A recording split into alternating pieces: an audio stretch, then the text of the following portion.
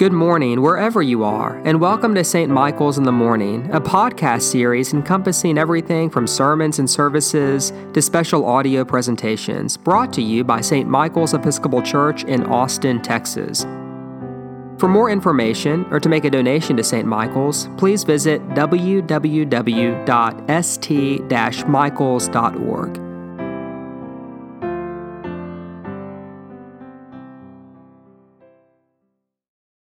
In the name of one God, Father, Son, and Holy Spirit, Amen. The American-born British poet T.S. Eliot once wrote, "So the darkness shall be the light, and the stillness the dancing." What a foolish thing to say, at least when viewed from a conventional modern lens, for as we all know, the darkness is dark, and the light is the light. The latter is to be sought, and the former avoided.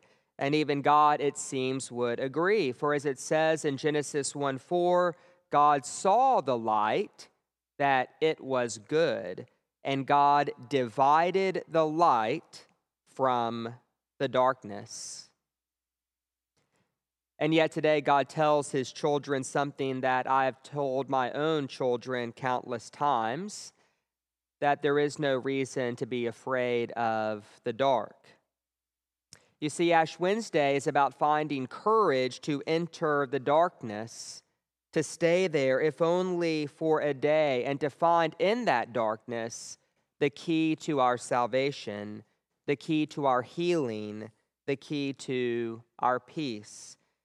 This is not the day to turn on the lights, but as the prayer book tells us, we are to lament our sins, acknowledge our wretchedness, and embrace our mortality.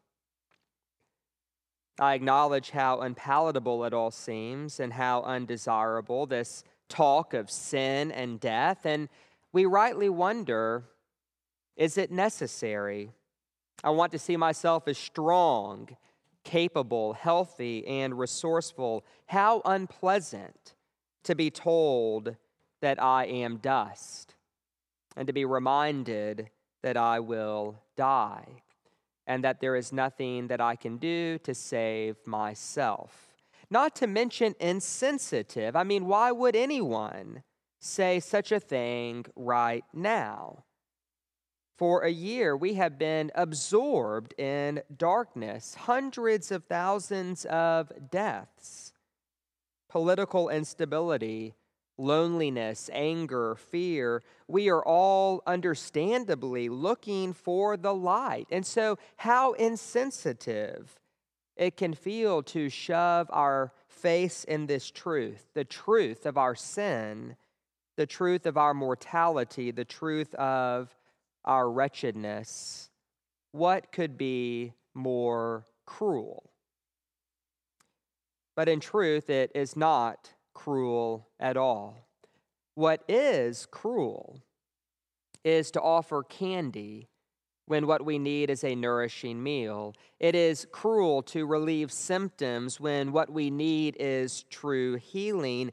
And when it comes to that nourishing healing for which our soul longs, Ash Wednesday tells us where we must look: the darkness. There's an old joke about a police officer who sees a drunk man searching for something under a street light. He asks the drunk man what it is that he has lost. "I've lost my keys," said the man, and so together they look under the street light. After a few minutes, the policeman asks the man, "Are you sure that you lost the keys here?" To which the man replies, "No, I actually lost my keys over there in the park." And so in reply, the policeman asks, "So why are you searching here?" The drunk replies, "Because this is where the light is." This story makes me wonder, have we forgotten where God is to be found? In Genesis 15:12, we're told, and I quote, that a deep sleep fell upon Abram and that a deep and terrifying darkness descended upon him.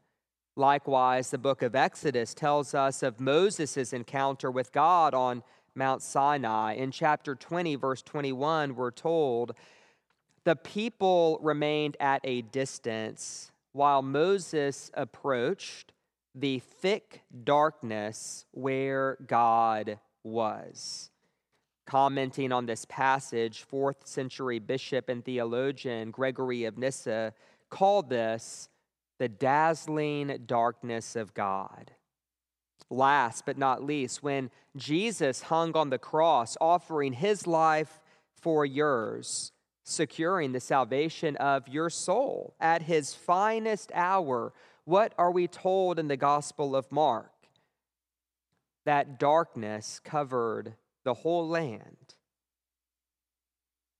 And so let us not be quick to flee this darkness, because there is a temptation in modern day Christianity to look for God only where the light shines, in peaceful mental states, in economic prosperity, in peak physical health, in life circumstances that align with our wishes and preferences. But today we are haunted by a question.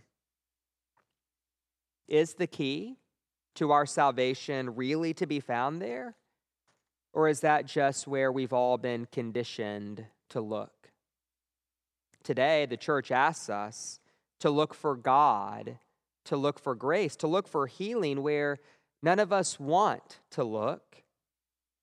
In the darkness of our sin, the darkness of our mortality, and in the darkness of our need for grace, and our need for forgiveness, and our need for God to raise us from the dead. And please do not think that what we are asked to do is negative or hard. No, what's hard, what's impossible even, is to live our whole life looking for keys in convenient places, even though the keys are not to be found there. That is hard. Spending our life searching for something in the wrong place. Entering the darkness takes courage, but in truth, there is nothing hard about it at all, at least not in the sense that it requires any effort. And this we know from our experience. For instance, if we go outdoors on a bright, sunny day and then enter into a very dark room, at first we can hardly see a thing. But as time goes by, if we just sit there, we gradually become able to see the contents of the room. This phenomenon is known as dark adaptation. We don't try to see in the darkness. There is no conscious effort involved at all. We just sit there, and in time our eyes adjust, and we find that we can see. And I would submit that something very similar happens when we enter into the spiritual darkness that is Ash Wednesday. Initially, we see nothing but the darkness of our sin and death, not to mention the darkness of our own vulnerability. This is not a room in which we wish to linger for very long. But if we have courage to sit, in time, the eyes of our soul do adapt, and we see mercy, grace, forgiveness, our shared humanity, and the utter futility of any life goal that does not have the glory of God as its guiding principle. So the darkness shall be the light, and the stillness, the dancing. And the dazzling darkness of God still dances. It is not static, but it is pregnant. It's pregnant with life, pregnant with love, pregnant with salvation. For yes, we are dust. But the good news of the Christian gospel is that God loves dust, and that he died for dust, and that God will raise dust from the dead and recreate us eternally until we are completely restored, completely healed, and completely at peace. For as it says in 1 John chapter 3, "Beloved, we are God's children now, What we will be has not yet been revealed, but what we do know is this: when he is revealed, we will be like him, for we will see him as he is. In other words, a day will come when God divides the light from the darkness once and for all. But in the meantime, we are invited to be fools and to make friends with the dark and to let the eyes of our soul adjust until we discover the key to our salvation hidden in that darkness. And what do we find there? We find a God who forgives all our sins and redeems our life from the grave and who satisfies us with good things. For as the psalmist says, the Lord is full of compassion and mercy. As far as the east is from the west, so far has God removed our sins from us. As a father cares for his children, so too does the Lord care for those who fear him. And as all fathers say to their children, so God the Father says to his, do not be afraid of the dark, but rather sit still. Let your eyes adjust.